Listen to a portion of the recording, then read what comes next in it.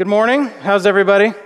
Good. The six of you who have braved the Snowpocalypse 2021, thank you for being here. My name is Zach, one of the pastors, and today we're going to be going over 1 Corinthians 2, 6 through 9. So while you're turning there, I want to recap something with you. 2020 was a difficult year. There were a lot of things going on. There was COVID. There was what was worse than COVID, which was everyone's fearful response to COVID.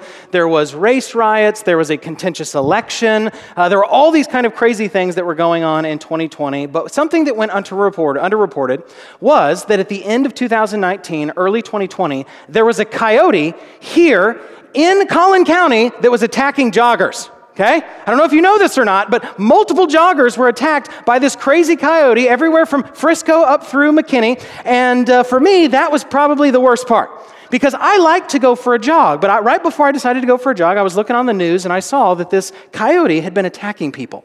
And so I wanted to go for a jog, but I also didn't want to get rabies, because I have a bucket list and getting rabies is not on that bucket list, especially because you have to get shots in your stomach or something crazy. And so I didn't know what to do. I didn't have an Acme anvil to bring with me.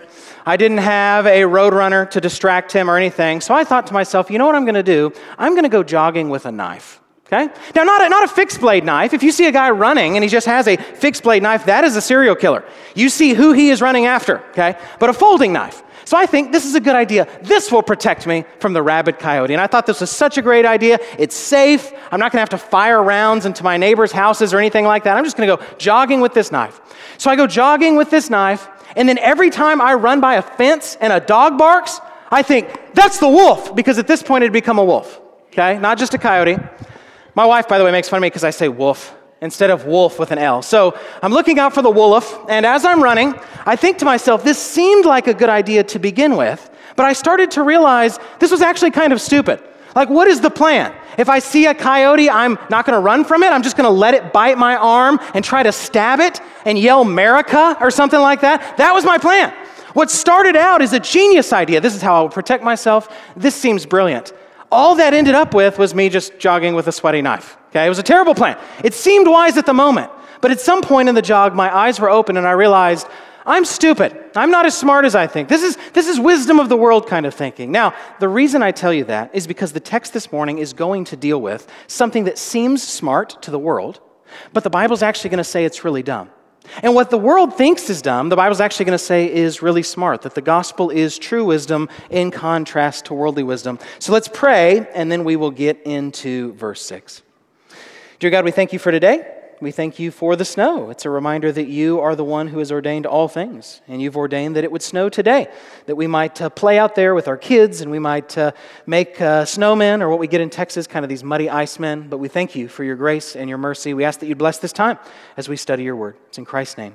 Amen. All right, let's look at verse 6 together. It says this, "Yet among the mature we do impart wisdom, although it is not a wisdom of this age or of the rulers of this age who are doomed to pass away." Let's look at that first phrase there. Yet among the mature, we do impart wisdom. When he says the mature, he's not trying to divide Christians into two different levels. There's not two tiers of Christianity. You will hear a lot of churches that have a tendency to do that. They'll say on the one hand, there are carnal Christians or nominal Christians or fleshly Christians, but on the other hand, there are those that are truly spiritual Christians. Or you get this a lot with the charismatic movement. There are those who've spoken in tongues. Those are the varsity Christians. Those ones who they've lettered in Christianity. They're the A team, whereas those who have not spoken in tongues is junior varsity. They are the B team. And what they start doing is creating these two distinctions, these two tiers within Christianity. That is unbiblical. In Christ, we are one. That there's one faith, one hope, one baptism. We were all made to drink of one Spirit, etc. So you can be more sanctified than somebody else, but there's not two tiers of Christianity. And so when he calls them the mature, he's not trying to say that there are two different tiers or levels of Christianity. What he's trying to simply do by using that term is he's contrasting it with non-believers. The term there, mature, simply means Christians. That's what he's meaning. It's a synonym for Christians. To the world, we look stupid. We look immature. We have a faith that involves a talking snake and a big boat, and we worship a crucified homeless guy. That looks foolish to the world. But when you see it from God's perspective, it's the other way around. It's the elites of the world that God thinks are immature that are childish in their thinking, that are not intelligent, and rather it is those who know Christ. Those are the ones who are actually mature. So that word mature there simply means Christians, as opposed to those who partake in worldly thinking, okay? As those who partake in worldly thinking. Also notice this, yet among the mature, we do impart wisdom. Paul is not against wisdom. Okay? Paul would be against any type of string of anti-intellectualism that floods the church. When Paul critiques wisdom, he's equivocating. What is an equivocation? An equivocation is where you use the same word, but you mean different things by that word. When Paul critiques wisdom, he doesn't mean wisdom as such. He doesn't mean wisdom per se. He means worldly wisdom, so-called wisdom, what the lost world thinks is wise. What he imparts or encourages wisdom, what he means is true wisdom, biblical wisdom, godly thinking, biblical thinking, the gospel. So he's not against wisdom. You have to keep that in mind. There are a lot of pastors, when they preach this first part of 1 Corinthians, they basically say something like this: stop all your book learning, stop all your argumentation, stop all your deep thinking, just do squishy spiritual stuff, right? Just do that. That's all God wants. That's not what Paul is doing. Paul does impart a type of wisdom. Okay? And the wisdom is biblical wisdom. Let me give you a great quote by C.S. Lewis. It says this: "For my own part, I tend to find the doctrinal books often more helpful in devotion than the devotional books." Let me pause there. Doctrinal books are books that teach God, they teach theology, they teach Bible. Devotional books are those kind of squishy, pastoral, gummy bear style books that always make the top 10 of the Christian reading list. Okay? If you want to know what books you shouldn't read, just see what is the top 10 in Christianity and don't read those. Okay? Those are devotional books. What C.S. Lewis is saying is you actually grow more through doctrine than through that just squishy, experiential, anecdotal kind of evidence. For my own part, I tend to find the doctrinal books often more helpful in devotion than the devotional books. I believe that many who find that nothing happens when they sit down or kneel down to a book of devotion would find that the heart sings unbidden while they are working their way through a tough bit of theology with a pipe in their teeth and a pencil in their hand. Okay? We are not against wisdom. Read the book of Proverbs. Not only does it tell you like a billion times to seek wisdom, it tells you to seek knowledge.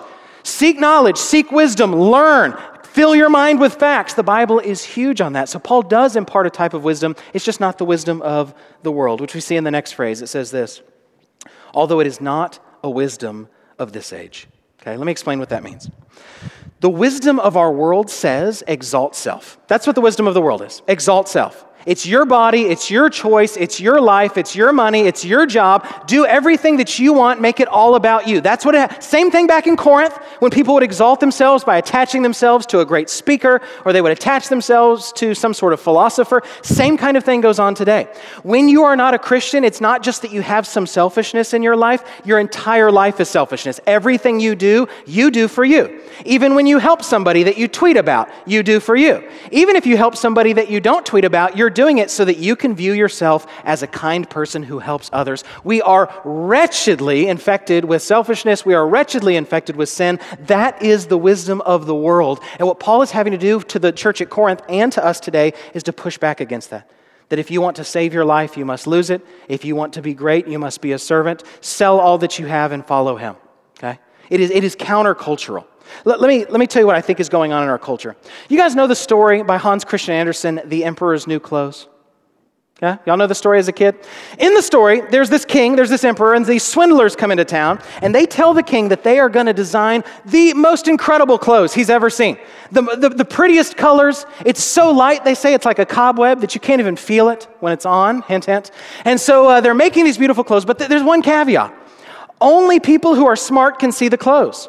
If you're some contemptible person, you're not talented, you're not smart, you can't see the clothes. The most foolish people can't see them. Only the enlightened, only the most progressive of these people can see the clothes. And so as they're making the clothes, they're acting like they're cutting fabric and they're doing all of that. And the king is afraid that if he looks in there, the emperor, and doesn't see the clothes, he'll know that he's foolish. So he sends in an advisor. And the advisor goes in to check on their work, and he can't see the clothes because they don't exist. And so he instead, though, doesn't want to be thought to be foolish, so he goes back to the emperor and says, oh, it's coming along marvelously. The clothes are beautiful, and there's a bunch of colors and a bunch of patterns, and the king gets excited. So he sends in a second advisor to go check on the clothes, and the advisor goes in, and he also can't see them, but he doesn't want to admit it, right? You don't want to be seen as not woke. You don't want to be seen as not enlightened. You don't want other people to think that you think differently than they do. So he tells the emperor the same thing. I can see the clothes. They're beautiful. You're going to love them. They're incredible. When they finally finish the clothes, they present them to the emperor, and he can't see them either. The clothes don't actually exist. No one's been able to see them, but everyone has to act like they can see them, including the emperor. And so he acts like he can see the clothes when he can't. And he goes on parade wearing a suit, but only his birthday suit, and everyone in the crowd says that the clothes are beautiful and that they can see them and that it's brilliant. It's a story for our age, that the clothes don't exist and no one can see them. But to be thought enlightened, to go along with the crowd, to get enough retweets and to get enough regrams and all these kind of things, everyone is saying, we can see the clothes too. Who is it that actually calls out that the emperor doesn't have any clothes on? It's a child who doesn't care what others think about him, who doesn't care about his presence on social media, who doesn't care whatever's hot in the news. He just says what's obvious. He just says what's true. That is exactly what's going on in our culture. It is the wisdom of the world where we know certain things are stupid, and yet everyone says that they're smart. Let me give you just a few examples.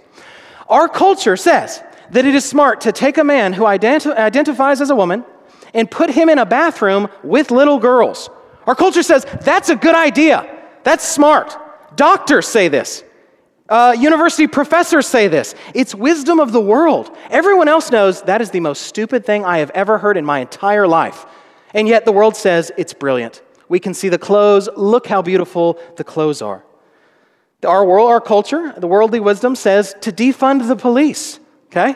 That the problem is not that mankind is sinful and broken. The problem is the police. So what we need to do is we need to defund the police. And then guess what happens? Murder in Austin went up 54%. Of course it did. Play stupid games, win stupid prizes. I could go to a child eating crayons and say, do you think it's a good idea to get rid of the police? And he'd say, well, then who would stop the bad guys? That's right. That's really smart of you to say, child. But our culture, with wisdom of the world, the wisdom of our age says, that's a good idea. Just let evil run rampant, okay? Normalizing pornography is something that our culture does. You can follow porn stars on social media. It's normal, it's common, and then we wonder why the levels of sexual assault and adultery and molestation and all these kind of things are going through the roof. Again, it's because when you play stupid games, you win stupid prizes. This is all wisdom of the world. The culture would say, yes, this is good, this is smart, this is enlightened. And if you just step back for a second, you say, the emperor is naked. Not disciplining your kids is wisdom of the world. After all, we all know that kids come out of the womb with the same intelligence and same social savvy as a 50-year-old, right? And we don't have to instill that into them. We can just let them do what they want. Wisdom of the world says this phrase, that you'll hear it. I only heard this beginning in 2020, that only some races can be racist. As if there are certain groups that just cannot commit a certain type of sin. Like that you stand in front of God on Judgment Day and He's like, did you not love somebody else who was made in my image? And that person says, well, God, you don't understand. I can't be racist. And God is like, okay, well, I guess you tricked me. You said it out loud, so I guess that made it true. But this isn't just in social and political spheres. We see wisdom of the world in a bunch of things. The idea that you should sleep with your girlfriend before you're married is wisdom of the world, right? You have to try before you buy. You wouldn't buy a car without test driving it. And so what you need to do is you need to live with your girlfriend before you're married. That seems wise to the world. But in God's wisdom, He says, no, that's not my goal. My goal is not for you to get married out of selfishness. My goal is not for you to get married to somebody who will fulfill all the things you want them to fulfill. Rather, my goal for you as a Christian is to marry somebody that you might disagree on the area of sexuality with them, so that you have to be sanctified, so that you have to put sin to death, so that you have to grow in holiness, and God will use your spouse on either side of that marriage to do that. To do that. That's the difference between wisdom of the world and God's wisdom. What seems smart to lost minds is super stupid to God, and vice versa. And vice versa. Look at the next phrase. Or of the rulers of this age who are doomed to pass away. Who are the rulers of this age? Most likely, that is a reference to human rulers. Okay, we know that because in verse 8, it's going to say those who crucified Jesus. So he's probably talking about those like Pilate and like Herod and these kind of guys. But you need to understand in Jewish theology, and you see this language a bunch in the New Testament, the idea of powers or authorities or principalities is a Jewish way of speaking about demons. So I think he's specifically talking about the rulers of this age, politicians that don't know Christ, which by the way is most of them. They are the rulers of this age, but you need to understand that standing behind everything that's going on is a bigger cosmic battle. People aren't just making decisions willy-nilly. There's a bigger cosmic battle going on behind all this stuff. To say it more strongly, Satan loves Planned Parenthood. Satan loves Marxism. Satan loves the destruction of the nuclear family. These aren't just political events and social events that are happening. There is standing behind the rulers of this world who are human, rulers of this world who are demonic. Now look at the last phrase there. Here's the good news. Who are doomed to pass away. That they will eventually be brought to nothing, that judgment day is the great equalizer. Here's an encouraging thing. If you feel like everything is crazy and everyone has lost their mind, it will not always be that way. There is a day coming where there will be no more of the crazy. Things will be great. The wolf will lie down with the lamb, and there will be peace, and there will be truth, and there will be light, and there will be gospel. That at the end of the day, judgment is the great equalizer. There's a famous photo of some graffiti that was etched onto a wall, or rather sprayed painted onto a wall of a university. And it's Friedrich Nietzsche, the German philosopher, his famous phrase, God is dead. Okay? So it says on that wall, God is dead, Nietzsche. And then under it, a Christian had written, Nietzsche is dead, God. Okay? That eventually, the wisdom of the ages eventually comes to naught. That at the end of the day, Christians win. At the end of the day, Christ has already won. And that all the worldly thinking that's promoted by the rulers of this world, that's wisdom of the age, is doomed to pass away.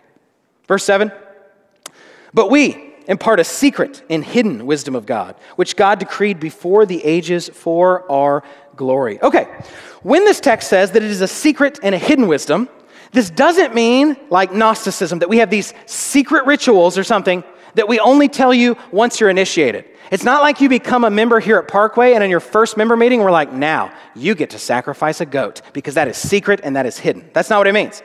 It also doesn't mean, and it was similar to what Jeff was mentioning last week with the term that's used often in the Bible, mysterion, mystery. It doesn't mean that you get your magnifying glass and go sleuthing or something like that. When the Bible says that the gospel is this secret and this hidden mystery of God, here's what it means by those phrases.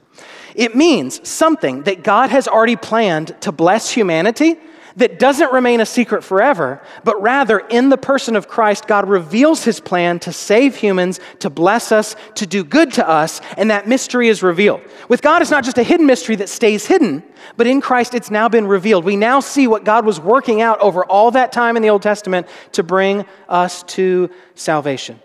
New Testament scholar Gordon Fee says this, the singular term mystery ordinarily refers to something formerly hidden in God from all human eyes, but now revealed in history through Christ and made understandable to his people through the Spirit. This, what Paul is trying to do to the Corinthians, who love worldly wisdom, who love worldly philosophy, who want to just come up with all these ways they're enlightened, he's trying to show them that that is not how God works. God works through revealing it to them. Okay? God works through that revelation. So let's do it this way. If I were to divide history into three categories intellectually, I would do it this way. Before the Enlightenment, you have the pre-modern era, okay? In the pre-modern era, truth was thought to come through revelation. For mankind to know the most important things for us to know, God must reveal it to us. Then you get the modern era in the Enlightenment in the 1600s and 1700s, and now truth comes not through revelation, but through reason. You have the flourishing of philosophy, you have the flourishing of human science, and so there's still truth, but it's not found through revelation, God revealing it, it's found through human reason. And then in today, we live in the postmodern era, which is where, not just that there's no truth, but truth is actually oppressive. Anybody who claims to have truth is simply trying to create an in-group and an out-group. If you have the truth, you're in the in-group, and you're creating an out-group that you're by default are oppressing. That's how truth works now in our culture, okay? What Paul is trying to say is that the pre-modern view is right. That shouldn't surprise us. Paul wrote this before the Enlightenment, like 1600 years before the Enlightenment, okay? And so that is what he's trying to do. Let's do a little experiment. Let's name some truths that are not in the Bible. Shout one out. There's only, 20 of us in here or whatever. Shout out a truth that's not in the Bible. 1 + 1 is 2. The sky is blue. What else? There's so many more. I mean, we could go on for hours and hours. Give me another one. The sun is yellow. I heard another one. Somewhere over here. Yes, the law of gravity. Okay. So there are these truths that are outside the Bible. Excellent. Now let's name some truths about God that we don't know from the Bible. Like if we didn't have a Bible, what can humans just reason to about God? Let's name some truths about God, pretending we don't have a Bible at all. What could you come up with? There's a few. That yes, you could know some of his attributes. He's strong by what's been created. What else? I don't know that you could know God is omnipresent without the Bible. I think you could say there could be a God way off on some planet somewhere that created everything. What else? Yes, he's creator. Here's about the only two things you can know. This comes from Romans 1. Without the Bible, if you just wanted to reason to God, here's what you can know. He exists, because obviously something can't come from nothing. The universe can't be eternal, or we'd never get to today. We'd have to traverse infinite days. And so obviously he's a creator, and somehow we have rebelled against him. That there is within the heart of man, if they assault a child, there's that conscience that pricks them. But other than that, that's about all you can know about God. You can know that he's the creator and he's strong, and you can know that we've sinned against him, and that's it. Now here's why I say this. The most important things for you to know, God must reveal to you. You can look at a mountain and say, whatever made that must be strong, but you don't look at a mountain and say, whatever made that must be a Trinity, and sent the second person of the Trinity to take on humanity, live the life that I should have lived, fulfilling the Mosaic law, dying on a cross for the punishment of my sin, and was one day raised, and therefore I can just trust in him by faith alone to be saved. You don't get that from looking at the mountain, okay? That must be revealed to you. The most important things about God are not arrived at through human reason or through our speculation. They must be revealed to us by God. Now look at God's purpose in this, which I love. But we impart a secret and hidden wisdom of God, which God decreed before the ages. Look at that last phrase, for our glory. The reason God did this is because he is good and because he loves humans. God is against sinful humanity. But overall, he's on the side of humanity. He wants humanity to be redeemed. He loves us despite the fact that he should not, because we are so rebellious. You see that the purpose that God had in concealing this mystery and then showing it in Christ is because his overwhelming love for us. Let me give you an example. This last summer, my wife and I, we decided that we would take our kids on a vacation and we were going to go to the beach, okay? So we were going to go to the beach in Florida. I love Texas, but Texas beaches are not real beaches. I didn't want my kids' first experience at the beach to step on a syringe and get covered in oil water. And so instead, we decided we're going to go to Florida. And so I tell the kids, guys, we're going to go to the beach and it's going to be so exciting. But they have no conception of this. They're little kids. So I say we're going to the beach and they don't really know what that is. So we get in the car to drive to Florida. And I don't know if you've ever traveled with little kids or not, but they constantly want to know whether we are or are not there, okay? Which should be answered by the fact that we're in the car. And so we're going, and they don't know what the beach is like. So we'll drive over a bridge, and they'll see a lake, and they'll say, look, Daddy, the beach. And I say, that's not the beach. That's a lake. Those are lake people, son. We don't talk to lake people. We're beach people. We're trying to get to the beach. And so we stop in Mississippi for the night because we're making it a 2-day trip. And he's like, is this it? Is this the beach? And I was like, do you see any water? Do you see any sand? No, this is not the beach. So we get back in the car the next day. We drive to Florida, passing over other lakes. Is that the beach? No, I have to tell you 100 times, that is lake. That is gross, fresh water. There's probably dead bodies in it. We're going to the beach. The beach is what we love. So then we get closer to the beach and we drive over a big, bridge near salt water at least. Daddy, is this the beach? No, but we're getting closer. So we get to where we're supposed to be, and of course they don't have the key to where we can get into where we're staying. And so my wife and I just said, you know what we're going to do? We're going to just take all of our luggage and we're just going to walk a mile, pushing kids and luggage down to the beach. And so it's this long, arduous journey. I think it's the only vacation I've ever been on where I lost weight. And so we go on this, we're going and we're pushing all these things, and then finally we walk down the pier, and my son sees the ocean for the first time in his life and goes, whoa, look at that. And I think, this is the beach. Now we've arrived. And we play in the waves and push him on the little boogie board and play with my daughter in the sand, and we catch a sand crab, and it was magical. It was excellent. And I told my kids, the reason Daddy took you to the beach is because Daddy keeps his promises. I told you that I would take you to the beach because I love you and it's fun, and Daddy keeps his promises. That's kind of what Paul is saying. In the Old Testament, there's this promise from God, you're going to the beach, but you don't see it that clearly. You confuse it with lakes. You think maybe Moses is the deliverer. Well, no, he murders that guy and hits that rock when he's supposed to talk to it. Or maybe the guy is David. No, he murders a guy and sleeps with his wife. Maybe the guy, and you start seeing these things thinking, when is the Messiah coming? When is the one who's of the seed of the woman going to crush the serpent's head? And you see all these lakes. And after this long, arduous journey, Christ appears on the scene and you see the beach. That God's plan has been to bless, to save, to redeem, to forgive. And God leans down and whispers, the reason I sent Christ is because Daddy keeps his promises. That is what Paul is doing here by talking about this hidden wisdom of God, this mystery of God, this promise and fulfillment. Verse 8, none of the rulers of this age understood this. For if they had, they would not have crucified the Lord of glory. This is kind of an offhanded comment. I want to mention two things about this theologically, though. First of all, notice that there is an element of sin that is due to ignorance. Okay? First of all, sin is something that you are. You are by nature a sinner because you are of the DNA of Adam. Okay? We are, even before we commit individual sins, we are under the wrath of God because we are born depraved. We are not born friends of God. We are born evil. We are born broken. We are born under God's wrath. So sin, in one sense, is something that we are. It's also something that we do. God says not to lust, and we do. God says not to be proud, and we are proud. God says to let no unwholesome speech come out of your mouth, and yet there it is. Okay? It happens, especially in traffic, right? And so the sins are also these actions that we do, but there's another element of sin, which is sin based on ignorance, which doesn't excuse you. It's the same way like same way in secular law. If I get pulled over for driving drunk 100 miles an hour in a school zone, I can't say, excuse the officer, I didn't know that you shouldn't drive drunk. Because even if that's true, it doesn't matter. It doesn't matter. Because ignorance is no excuse of the law. It's the same way with God. That we sin against God, not just willingly and intentionally, but accidentally all the time. Notice the element of the rulers of this world not properly knowing who Christ is and therefore crucifying him. But you see something else in verse 8, so we're going to do a little theology. You see God using this ignorance and these evil decisions for his glory. God will get glory from everything. God even uses people's evil decisions for his glory. So let's do a little theology here out of verse 8, okay? The main difference, in my view, between the Calvinist, someone who is reformed in their theology, and the Arminian, someone who is not Calvinistic, who is not reformed in their theology, is not that the Calvinist emphasizes the sovereignty of God and the Arminian emphasizes human responsibility. That's a terrible way to classify those. The Arminian believes that God is sovereign and believes that humans have responsibility.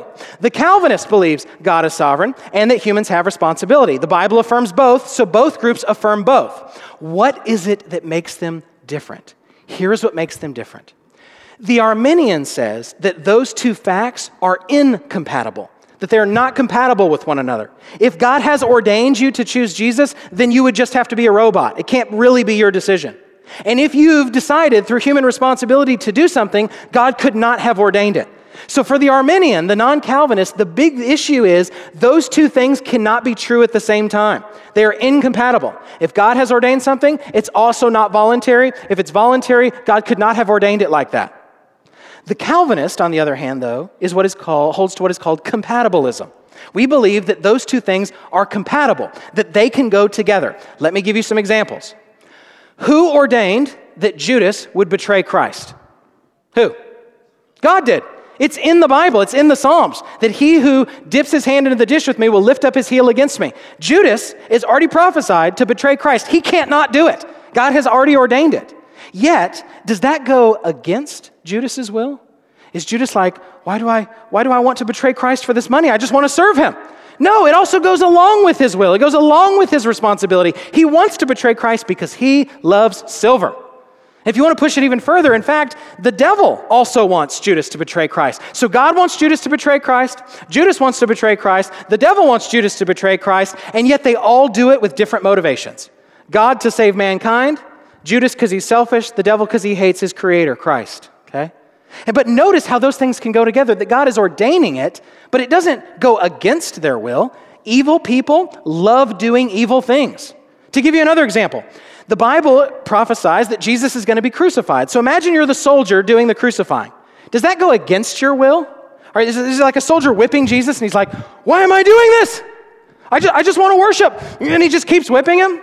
No, the soldier also wants to whip him. Because when you are evil, you want to. By your very nature, you want to do what is evil.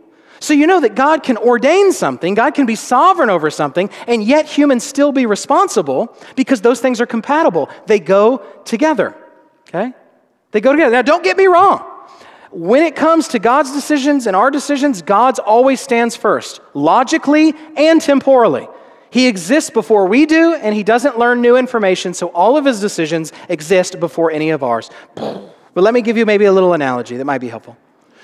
In Shakespeare's work, Hamlet, Hamlet kills a guy named King Claudius. So here's my question to you. Who kills King Claudius? Is it Hamlet or is it Shakespeare? Or is it in a sense both? Shakespeare ultimately, because Shakespeare is the one, he's the final cause, he's the one writing the story. Hamlet doesn't exist without Shakespeare. But also truly Hamlet, because Hamlet wants to kill King Claudius because he hates him. You see here in verse 8 this ignorance and these decisions of these pagan rulers, and yet God is sovereign the whole time. Jesus isn't crucified as an accident. Jesus is crucified because God has ordained that for our salvation. Verse 9. But, as it is written, what no eye has seen, nor ear heard, nor the heart of man imagined, what God has prepared for those who love him. Verse 9 is probably a culmination of Isaiah 64:4 and some other biblical passages. There's not one passage in the Bible that says this exactly. What Paul is doing is he's summarizing, okay? Which I think is better. Every time I've had to write a paper, I always have to footnote and put all this detail for all these ideas because I got them from somewhere. Guess what? All my ideas I got from somewhere. So for some reason, if I learned it 3 months ago, I don't have to cite it, but if I read it right now, I do. That's not how they do it in the Bible, because again, the Bible is smarter than we are. And so what they do, Paul simply says, it's like the Bible says. And then he throws a bunch of ideas together because he's not trying to give a perfect quote. He's trying to give us a paraphrase of God's heart in this. That God has this plan for those that love him, but it's not something that humans in worldly wisdom reason to. It's not something that our eyes see or our ears hear. I'll give you another example. You guys seen the movie The Matrix? I love the movie The Matrix. Not the second and third one. You can watch those because there's some sick karate, but the storyline's not as good. The Matrix, the first one, is genius. Because here's the story. Spoiler alert. It's been 20 years, so I apologize if this ruins this for you. This is the idea, is that everything humans think they're experiencing, they're not really experiencing. They're just having electrodes in their mind. In fact, you understand this a little bit. You've had dreams where you thought it was real life. There are people that aren't really there. There are places that aren't really there, and it feels and seems real to you. What if all of life was like that? So you see in the Matrix, what everybody thinks is their normal life is actually just basically a big dream. This alien force, this evil demonic force, has enslaved humanity. Now you start to see some gospel here. Has enslaved humanity. And what we think is the real world, what we think is the wisdom of the world, is really just us being in this goo and having this electrode in the back of our brain. And that's what we think. We think this is real life. And by the way, it's very hard to prove that it's not true. Okay? Don't get me wrong. We're not in the Matrix. But in philosophy, there's a whole experiment called a brain in the vat, which goes, if there is a scientist and you're just a brain and he stimulates the right stuff, could he not make you experience everything else you experience, and yet you don't even have a body? Okay? So this demonic force has enslaved humanity, and what we think is the wisdom of the world, we're climbing the corporate ladder and we're trying to make money, is just a way to pacify us so we don't really see what's going on behind the scenes. So we don't really see the spiritual battle that's going on. But there are these people that offer the gospel. There's this ship called the Nebuchadnezzar, whose captain's name is Morpheus, whose name means change. His assistant is Trinity. The place they go for protection is Zion. Are you following all this? And you know what Morpheus does is he offers conversion. You can take the blue pill, reject Jesus. You can take the red pill and you can have your eyes opened. You can be awakened to real life. And so you have this prophetic savior figure named Neo, which means new. His last name is Anderson, which means son of man. And what he does is he goes around and he destroys that evil demonic system. You see, while you're still plugged into the system, you can't see any of this. You see things the way the world does. At any point, you could become an Agent Smith. But what Neo does is he unplugs people. He opens their eyes to see what is real wisdom, what is really real, what truth is. And it's something that even to him has to be revealed to him. Morpheus has to tell him about that. He doesn't just come up with it on his own. That is how God's salvation works. You don't just come to it through what every eye has seen and ear has heard, but rather it's something that God must disclose to those who love him. Mark 4:10-12, this is a stressful passage. And when he was alone, that's Jesus, those around him with the 12 asked him about the parables. And he said to them, to you it has been given the secret of the kingdom of God, but for those outside everything is in parables, so that, quote, they may indeed see but not perceive, and may indeed hear but not understand, lest they should turn and be forgiven. Now let me tell you why this is a stressful passage. I've heard pastors get up and say the reason Jesus preaches in parables is so that people understand what he's saying. He's speaking to an agrarian society. So he's using stories of seed and animals and vineyards so it would make sense to them. When the disciples asked Jesus, why does he tell parables? He says the exact opposite. He says, I tell parables so people won't get it, so that they won't see it, so that they hear it, but they don't really understand, so that they see it, but they don't really perceive. Well, wait a second, Jesus. If they were able to see it, they would repent. He's like, I know, I don't want them to repent. I want them to continue in their sin, crucify me, because I have come to save the elect. There is a strong theme of election and Reformation thought within those kind of passages. That God's salvation is not reasoned to. When Peter confesses who Jesus is, when Jesus is like, who do people say that I am? And they're like, well, some say some guy, some say another guy. Who do you, Peter, say that I am? And he says that you're the Christ, the Son of the living God. He doesn't say, good job, Peter, you read a bunch of books and you're very smart. He said, this was not revealed to you by flesh and blood, but my Father who's in heaven. It's something that must be revealed. It must be given to mankind. It's not just something that we reason to. Now look at this last little phrase here. It's so good. But as it is written, what no eye has seen, nor ear heard, nor the heart of man imagined, what God has prepared, look at this, for those who love him. That this is all because God gets glory, yes, in judging people, but he also gets glory as he shows us mercy. That this plan of salvation in Christ is because he loves us, because he cares for us, because he wants to show us his overwhelming care for humanity. James 1:12. Blessed is the man who remains steadfast under trial, for when he has stood the test, he will receive the crown of life which God has promised to those who love him. Matthew 25:34.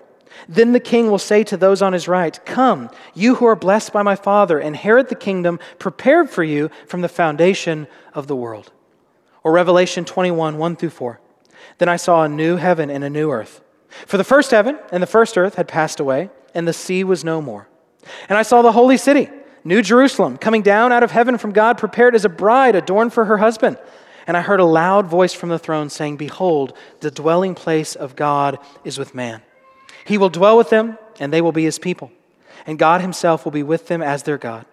He will wipe away every tear from their eyes, and death shall be no more, neither shall there be mourning, nor crying, nor pain anymore, for the former things have passed away. This passage is a weird passage because he's basically just making a little subpoint before he talks about something further we'll see next week. But I don't want you to miss in this passage God's plan and his overwhelming love to redeem humanity, to care for us. Jesus going to the cross was because he loves us. Him hiding this plan and revealing it to those that the world despises is because he loves us. God gets glory. We get his love. It's a win-win. It's a win-win. I want to end with this, since this is really just a passage about worldly wisdom versus biblical wisdom, talking a little bit about Valentine's Day, all right? It's Valentine's Day. It's snowy. You can go snuggle with your significant other by the fire, or maybe don't because we already have way too many kids here at Parkway. And it's Valentine's Day. It's a special day. Why do we celebrate Valentine's Day? Nobody knows for sure, but there's a conflation of two different historical events that cause us to today celebrate Valentine's Day, okay? The first is that during the reign of Emperor Claudius II, he forbid marriages of young men because he wanted them for his army. So he had a draft, and so what he did is he would draft single guys, and so they would say, well, I don't want to go into the army, so I'll go get married. So what he did is he just forbid marriage for a season so that he could draft all these conscripts for his army. And there was a church leader. His name is Valentinus. And you know what he did? He performed secret marriages so these guys could still marry their beloved. And when he was arrested for it and put in prison, he received all this fan mail from these couples who had gotten together praising and extolling the glories of their marital love. Okay? Now that story gets conflated with a different Valentinus, who's another church leader who was arrested and supposedly fell in love with the jailer's daughter and used to send her letters signed from your Valentine. In 469, the Roman Catholic Church made Valentine an official feast day, and today that's why we give out flowers and hearts and all these kind of things. Now here's why I say this to end with. In worldly wisdom, it looks like a good idea.